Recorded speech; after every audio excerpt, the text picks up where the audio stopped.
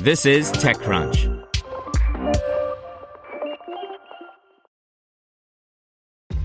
This episode is brought to you by ShipStation. You know, some things take a lot of work, like sending little robots to far-off distant planets. And just as that's challenging, so too is running a successful e-commerce business, especially when there's so much to do. So I want to introduce you all to ShipStation.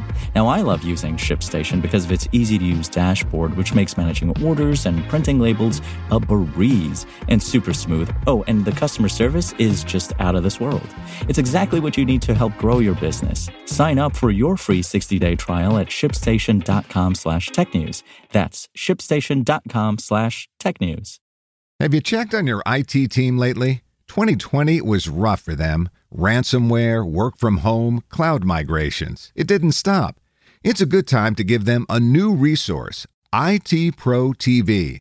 They can learn new skills and have a reliable, searchable knowledge base, all online and on demand. Visit itpro.tv/crunch to learn more. That's itpro.tv/crunch. itpro.tv/crunch. Sequoia Capital puts millions of dollars into Gather, a virtual HQ platform. By Natasha Mascarenas. Gather helps people, gather in virtual spaces for any reason, whether it be for weddings, magic conventions, or just a regular day at work.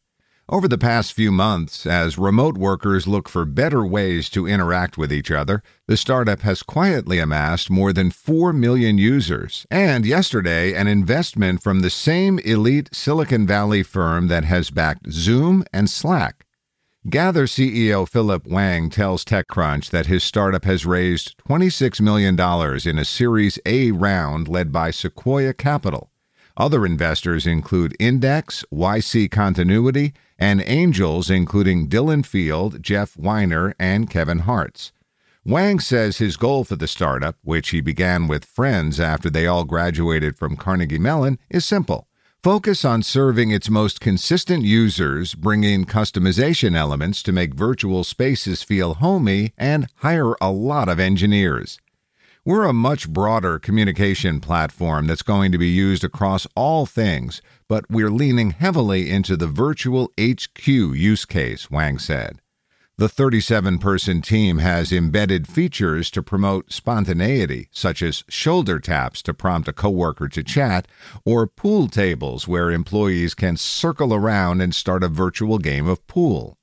The platform also uses spatial audio technology, which is popular in video games, so that users can get the feel of running into each other. The technology basically allows you to hear someone's voice louder when you're near them and softer as you walk away. Wang says that it built its own video conferencing system from scratch because other solutions didn't work well with spatial technology. Wang wouldn't point to any challenges within the company, but instead said that every startup has bugs it has to deal with. No virtual fires yet. Gather is working on helping its users add in more customization to its platform so it's easier for users to recreate their office space or apartments in real life. The office tour included seeing a corgi on the desk, jack-o'-lanterns, and this reporter even added some floor plants to the setup. Even though work is Gather's current focus, a majority of its current monthly revenue, which hovers around $400,000, is coming from one-off events. The end goal, says Wang, is a world where someone can leave their Gather office and enter a Gather bar. If the company can successfully get remote teams to join its platform, it can then help those same teams have offsites, team-building activities, or networking events under its platform. One of the challenges of building a community platform is figuring out monetization without extracting value. This is one of the reasons that Wang, when I first talked to him in November, always wanted to avoid venture capital money, because the incentives might rush the platform into pursuing business models that weren't user-friendly. Months later, Wang said his mind changed when he met with Sequoia Capital's Sean McGuire and saw an opportunity to scale the metaverse with venture dollars. Sequoia in particular helped Unity, the game engine company, figure out their business model, and that model is unorthodox, he said. I've always looked at them thinking it would be great if we could do something like that. As for if Gather is simply a pandemic phenomenon, McGuire says that him and the Sequoia team believes that work from anywhere is here to stay. Philip and his team's motivations to create Gather precede the pandemic, he said. They realized that certain constraints in the physical world hinder your ability to stay connected with people outside of your immediate community. This was merely intensified during the pandemic. It's true, Gather has been in the works for more than 18 months since Wang and his friends graduated college. The team first tried to create custom wearables that would show you who was available to talk so you could tap into a conversation.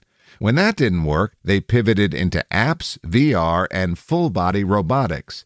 With new capital and millions of users, perhaps Sims for Enterprise might be the route to go.